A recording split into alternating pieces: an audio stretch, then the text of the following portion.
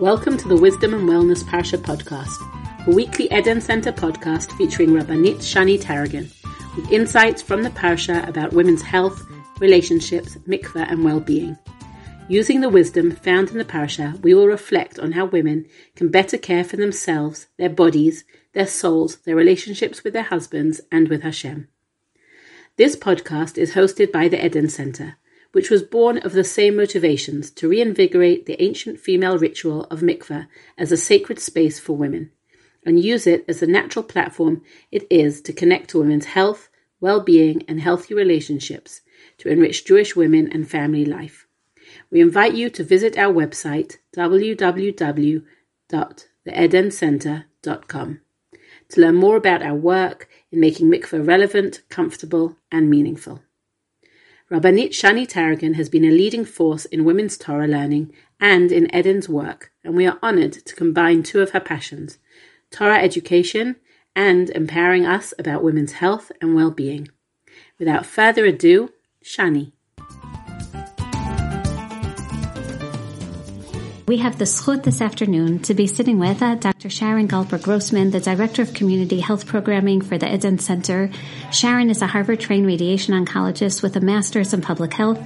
She is also a graduate of Matan's Morot LaHalacha program, where I had the zchut for 2 years of learning both halacha and medicine with you. And I say learning because it really was a wonderful mutual experience of learning so much with you and from you, Sharon. So wonderful to welcome you here this afternoon as we discuss BRCA testing in women, because as we've learned as well, this is something that women have to be informed of, knowing that 1 in 8 women today are diagnosed with breast cancer. And if we can do something in a proactive instead of reactive manner to take care of our health, then this is certainly something that we should speak about. So before we begin, Sharon, can you please tell us a little bit about yourself and what makes you so passionate about BRCA testing? So thank you, Shani. It's really an honor to be here with you today and part of this exciting new endeavor. And I wish you much hatzlacha, success in disseminating your Torah and inspiring Am Yisrael. Thank you. I am a radiation oncologist, which means that I'm a physician who's trained to treat cancer using radiation, specifically in breast cancer. And I trained in Boston at Harvard, and I joined the staff and treated breast cancer for many years. And I saw the devastating effects of this disease. In addition, I had mentors who were really the leaders in breast cancer research and breast cancer treatment who inspired me. But I also went to the Harvard School of Public Health and I studied cancer prevention. And I learned 2 very important lessons about cancer prevention. First of all, the power of cancer prevention. I had a conversation with an oncologist, a leading oncologist in the United States over Sukkot, and told him about my interest and passion for cancer prevention. And he turned to me with tears in his eyes and he said, "Wow, you can save more lives preventing cancer than I will ever save giving chemotherapy after someone's diagnosed." And that just shows us the power of prevention. The second lesson I learned is that any time you want to implement an intervention to promote health and public health and cancer prevention, you need to understand the social and religious beliefs of the population that you're trying to implement this into. What does that mean? That if we're going to make a difference in Israel, if we're going to make a difference in the religious community across the world, we need to understand and work with the rabbis and with poskim and consult with them and get them to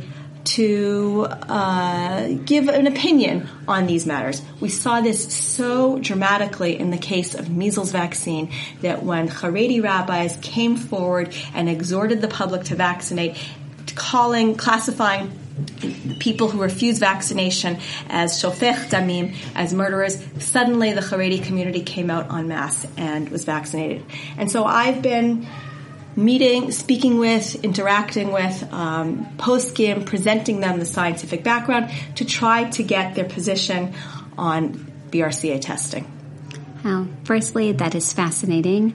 And you're 100% right that the best way to teach is by showing that health and halacha are not 2 independent disciplines, but are really part of the same one, under v'chai bahem, v'lo sheyamut bahem.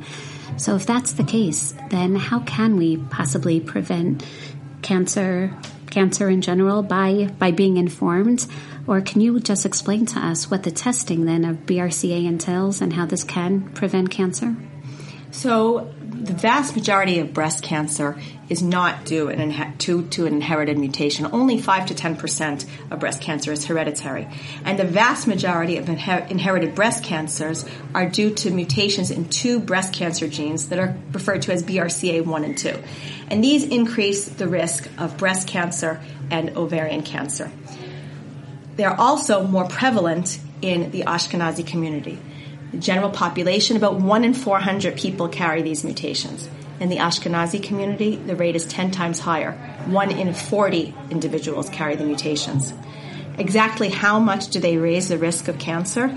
So, typical woman, average woman, has about a 12% lifetime risk of developing cancer.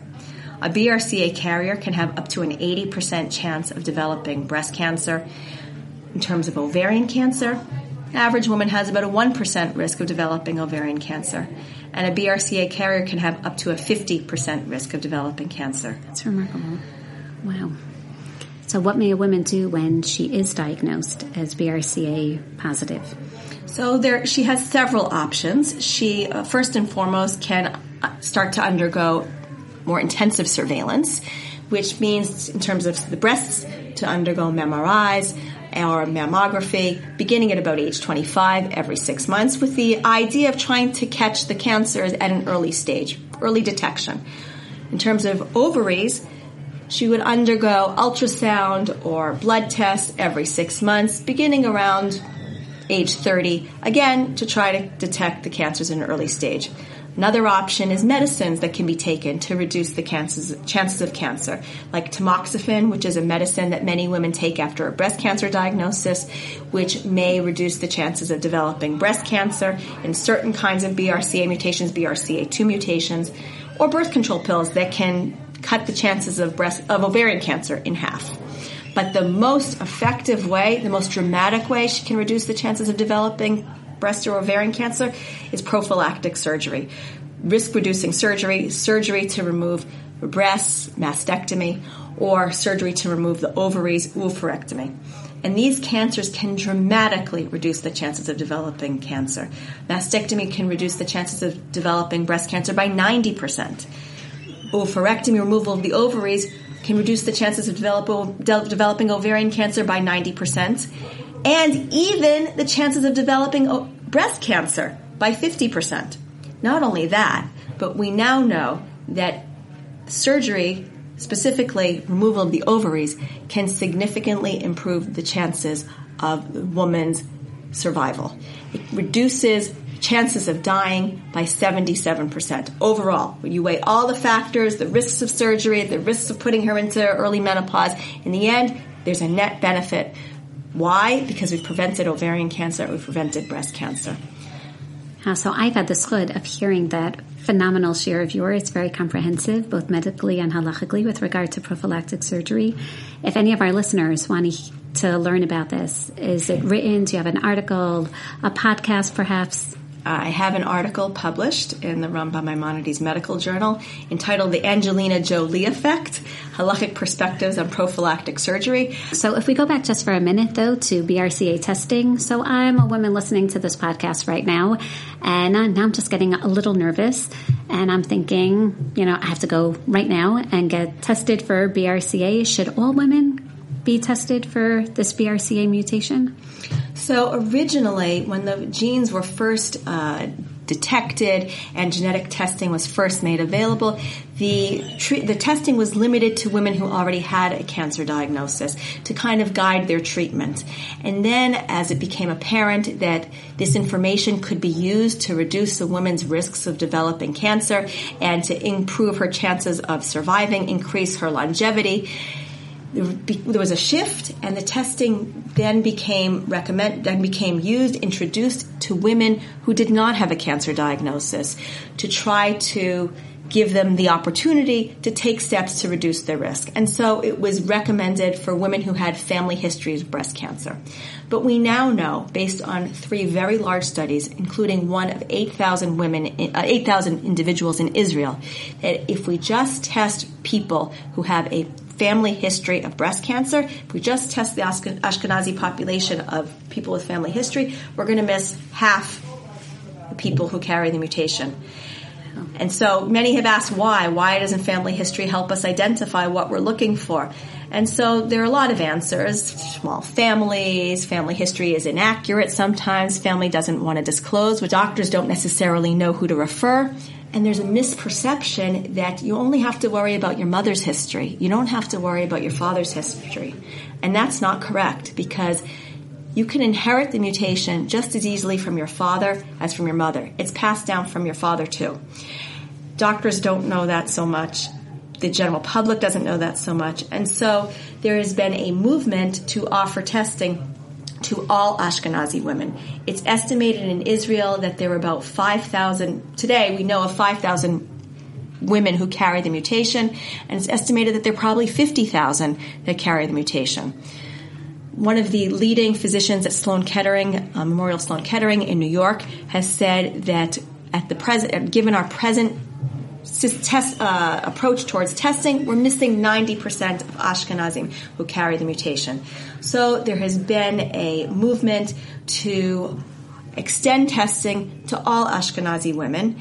This has been the U.S. Preventative Task Force, which is an organization that recommends preventive treatments across the United States, has expanded testing to include people who have ancestries that would make them at higher risk of carrying the mutation, presumably referring to Ashkenazim. And most recently, the Israel Ministry of Health had, just 2 weeks ago, added BRCA testing for all Ashkenazi women to the basket of health services. However, this does not address the needs of men who are also at risk for carrying a mutation, as well as Sephardim, who in certain populations are at higher risk of carrying the mutation. So if I'm an Ashkenazi woman listening right now, all I want to do is run to the hospital and undergo BRCA testing.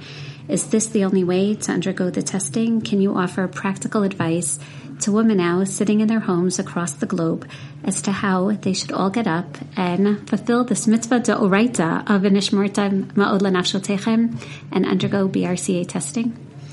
So I personally underwent testing last year, and it was so simple. It's not even describable how simple. Motzei Shabbat, as my husband was cleaning up and my children were doing their homework and getting ready for the next week of school, I sat down at my computer and I Googled a private genetic testing company, filled out some demographic information, clicked send, and next day a genetic counselor called me up, took some information, and on Monday morning, a nurse actually came to my house at 12 o'clock, drew my blood. I put the blood in my refrigerator. Later on in the day, a courier came to take the blood and send it to the genetic testing company. Hey, 1 second. Sorry. I feel like I'm living during the Jetsons for a moment. And I'm just astounded and surprised. You mean just sitting in my home, I can undergo BRCA testing? Yes. Yes. This is remarkable. Yes. Is everyone listening to this? That means no one has any excuse anymore. Okay, please continue with this fascinating story. So they took the blood, and about 6 weeks later, I received an email. Thank God I was negative. But I do have friends who went through this testing process who tested positive, and they received the email. They received the information via email, and then the next day, a genetic counselor contacted them to discuss the implications and what they could do and where to go from there. However, now that this is part of the basket of health services, really any Ashkenazi woman can contact her physician and set the process in motion through the kupot, through the health baskets. Previously, if you were being tested through the health basket, the physician would first send you to a genetic counselor to discuss your specific risks and what was involved, and then only then would you go for a blood test. And sometimes it can take a while to wait for that appointment with a genetic counselor. It's not clear if under the new recommendations, all Ashkenazi women who are being offered BRCA testing will also need to wait with a genetic counselor in advance. Mm-hmm. In terms of the rest of the world, In the United States, BRCA testing, when it was first introduced, was quite expensive at nearly $4,000 a test and wasn't necessarily covered by insurance. Over the years, the price has gone down. And again, if anyone has questions about how to arrange testing in her specific country, the Eden Center is more than happy to help navigate the system. Excellent. There are some women who don't want to know if they're in this higher risk category of carrying the gene. They'll go for mammograms. They may even do their manual monthly checks, but they don't want to carry this genetic weight. So what would you say to as such women, both to relieve their anxiety and simultaneously make sure that they're still taking responsibility for their health? So it's what you describe as a very, very normal phenomenon. And I hear women say this all the time. I have so many reactions. First, I think of what Rav Moshe Feinstein said in his tshuva about Tay-Sachs testing, which he wrote in 1973, and he said that someone who refuses Tay-Sachs testing, it's as though he's closing his eyes to what's in front of him. I think of the words of the author Elizabeth Wurtzel, who just passed away a few weeks ago from breast cancer. I think of the words that she wrote in her op-ed piece in the New York Times on September 27th, 2015. She had been diagnosed with as carrier of the BRCA mutation after her breast cancer diagnosis. And she wrote, if you have the BRCA mutation, you want to know. For 98% of women who undergo BRCA testing, the results will be negative. And that can be a liberating experience. I have a friend whose mother was diagnosed with breast cancer when she was pregnant with her and then died of ovarian cancer when she was 8 years old. Her aunts, her cousins, her grandmother had breast cancer or ovarian cancer and were carriers of the BRCA mutation, and she lived her life believing that she was a carrier, assuming that at any moment she would be diagnosed with either breast cancer or ovarian cancer. And finally, at age 40, she underwent testing, and she tested negative, and suddenly she had a new lease on life. So a negative test result can give peace of mind and can be liberating. However, a positive test result can be stressful and it can create anxiety. And we know there are studies that have looked at how women cope with a positive diagnosis. And we know that overall, the vast majority of them would do the testing again. We know that their anxiety level does increase, but by 2 years it goes down. And certainly the women who choose to have prophylactic surgery, their anxiety goes back to baseline. Yeah. So this knowledge, this information, even though it can cause anxiety, it's empowering. It can give women the tools to take the necessary steps to reduce their risks of cancer and to increase their longevity. I'd like to even conduct a poll right now amongst the listeners to get a sense from them and about how I'm sure this information is meant to really relieve their anxiety and let them know that they can do something about taking care of their health. So if we've already discussed halacha and the importance within halacha of v'nishmartem ma'od lenafshotechem, is there a rabbinic consensus regarding BRCA testing? And even though we know there are machlokot in so many areas, and I would think that Rabbanim should be coming out in favor of women conducting this test. So there really are no tshuvot on the issue of BRCA testing. The one tshuva we have dates back to Igrot Moshe, Eben Ha'ezer, Chelek Daled, Siman Yud, from Yud Chet Adar Sheni, Tafshin Lamed Gimel, 1973, where Rav Moshe was asked whether it was permitted to undergo Tay-Sachs testing. And as you said, on the one hand, we have V'nishmartem ma'od lenafshotechem arguing so strongly for Tay-Sachs testing, for BRCA testing. But on the other hand, we have to balance two other competing halachic principles. And the first is Tamim tiyayim Hashem Elokechem, which is from Dvarim. And Rashi explains, Hitalech imo b'tmimut v'tasapelo v'lo tachkor achar ha'atidut. That really be perfect with God means walk before Him wholeheartedly. Put your hope in Him and do not attempt to investigate the future. And so there is this notion that genetic testing constitutes soothsaying and seeking the future and going to a fortune teller. And so maybe it shouldn't be permitted because it involves some form of lack of faith in God and seeking the future. And Also arguing against testing is Shomer P'tiyim Hashem, the halachic principle that God protects the simple, and that there are certain risks that as a society we accept because God will watch over us. And so maybe we shouldn't undergo testing for Tay-Sachs or for BRCA because God will watch over us. And in Rav Moshe's tshuva, he very clearly states that genetic testing is not soothsaying. He does not say this falls under V'nishmarta Me'od L'Nafsho. He does not say this falls under Shomer P'tiyim Hashem. And he encourages everyone to undergo Tay-Sachs testing.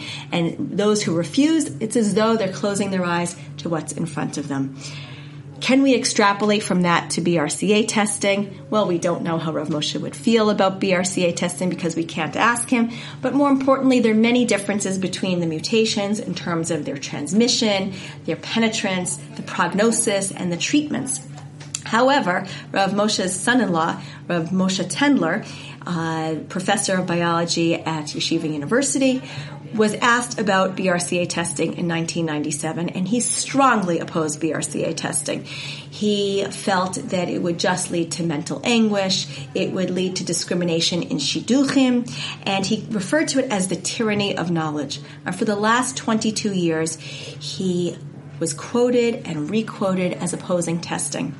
And so I slowly began to ask post-game last year how they feel about BRCA testing. I spoke with Professor Avram Steinberg and Rav Yuval Sherlow and Rav Avi Ner, and Rav Steinberg recommended that all Ashkenazi women undergo testing and said that it was an obligation for women with a family history to undergo testing. Rav Sherlow and Rav Avi Ner were unequivocal, with Rav Avi Ner saying it's an absolute mitzvah for women, Ashkenazi women, to undergo testing. He subsequently published his position to publicize to the general public. And at some point, I had the courage to contact Rabbi Tendler, in spite of his vehement opposition in the past. And I asked him, B'chvod Harav, based on the medical information that I've presented to you regarding the benefits of surgery and how women may use this information to reduce their risks of cancer and improve their lives, what is the Rav's position? And he told me, I am in full support of BRCA testing for all Jewish women, not just Ashkenazi women, and you can quote me on that. I believe that today it is a chiyuv d'oraita. It's an absolute halachic requirement to do the testing since we have the means to respond to a positive test. And after I heard that, I had to go get tested, because how can you argue with a chiyuv d'oraita? This is so exciting to hear that not only in the words of Rav Avi Ner is it a mitzvah, but Rav Tendler, it's a chiyuv d'oraita.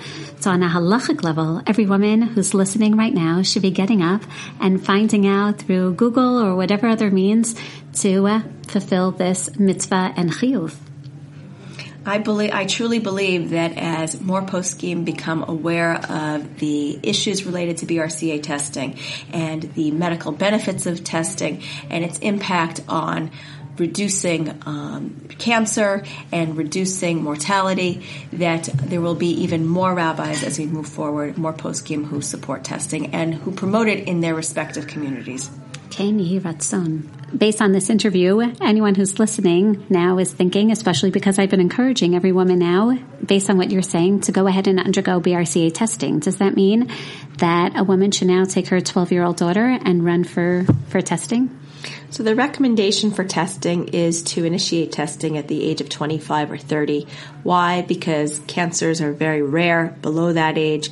And at that age, a woman would start to undergo surveillance, mammograms and MRIs and ultrasounds and blood tests to look for cancer. Before the age of 25, the risks of cancer are low, and there's really not a whole lot you're going to do about it. Also, the recommendation for 25-30 reflects a little bit the hope that by that age, many women would already be married, so that the results of testing wouldn't affect shidduchim and lead to discrimination in that area as well. And just to clarify, this is all women or particularly Ashkenazi women? So we're talking about Ashkenazi women in particular. And of course, someone with a family history or other other reasons to put her in a higher risk category. There are no specific recommendations for Sephardi women across the board. However, there are certain populations that we know that are increased risk. For example, Sephardim Tahorim, who emigrated from Iran, Iraq, Afghanistan, and Yemen, and can trace their lineage back to pre-1492 Spain and Portugal. So now I'm going to share with you a little bit of personal history. 6 years ago, I was diagnosed with breast cancer, and I immediately was sent to the Genetic Studies Department in Shari Tzedek to undergo BRCA testing. And Baruch Hashem, it came out negative. And at the same time, they told me that my daughters still have to be tested.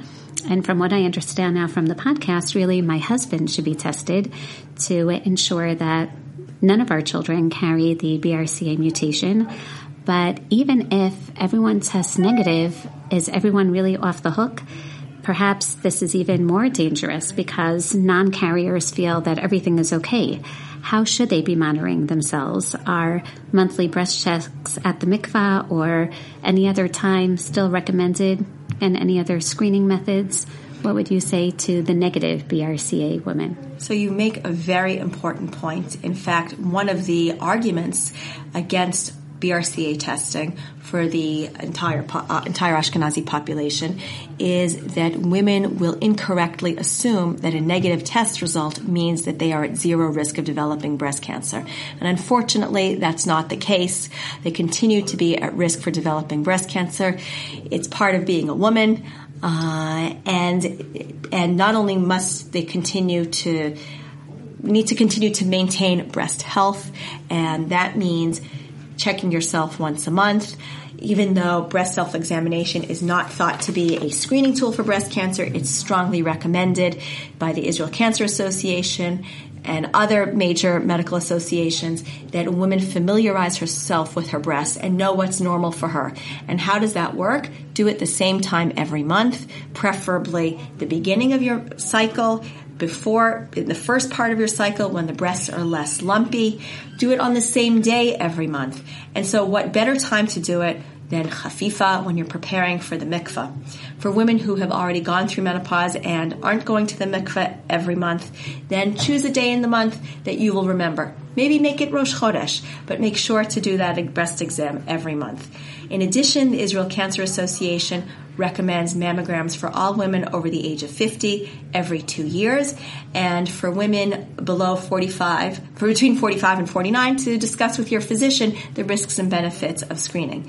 For women with a family history, the recommendation may even be as low as 40 for mammograms, and those are covered by the Ministry of Health. And of course, the recommendations for mammography depend on the country that you're living in. And I know, Baruch Hashem, we have listeners from all over the world.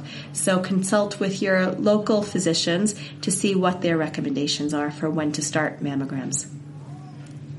Sharon, I want to thank you so much for joining us this afternoon. This has been an enriching conversation. I look forward to many more, Be'ezrat Hashem, and I'm sure that our listeners are thinking the same, knowing that now they have both a halachic and health responsibility to ensure as much as possible to get up and undergo BRCA testing. On that note, all those in Israel have an opportunity, Be'ezrat Hashem, this February 16th in Matan HaSharon in Renana, a women's health and wellness fair and day for a comprehensive on-site BRCA genetic testing together with testing for skin cancer. Definitely take advantage. This is co-sponsored by Matan and the Eden Center. Once again, February 16th, beginning at 6 p.m. And look forward to seeing as many of you there. And for those not there, to ensure that they do go ahead and undergo BRCA testing. Wishing you all a Shabbat Shalom, Shavua Tov, and Chodesh Tov Mevorach.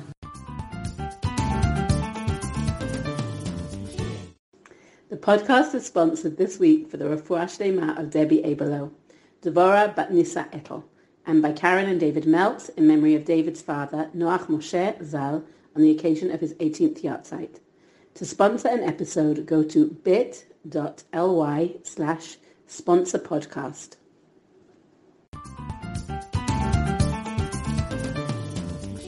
This episode of Wisdom and Wellness was recorded by Shani Tarragon, music courtesy of Shimona Gottlieb, and is a product of the Eden Center.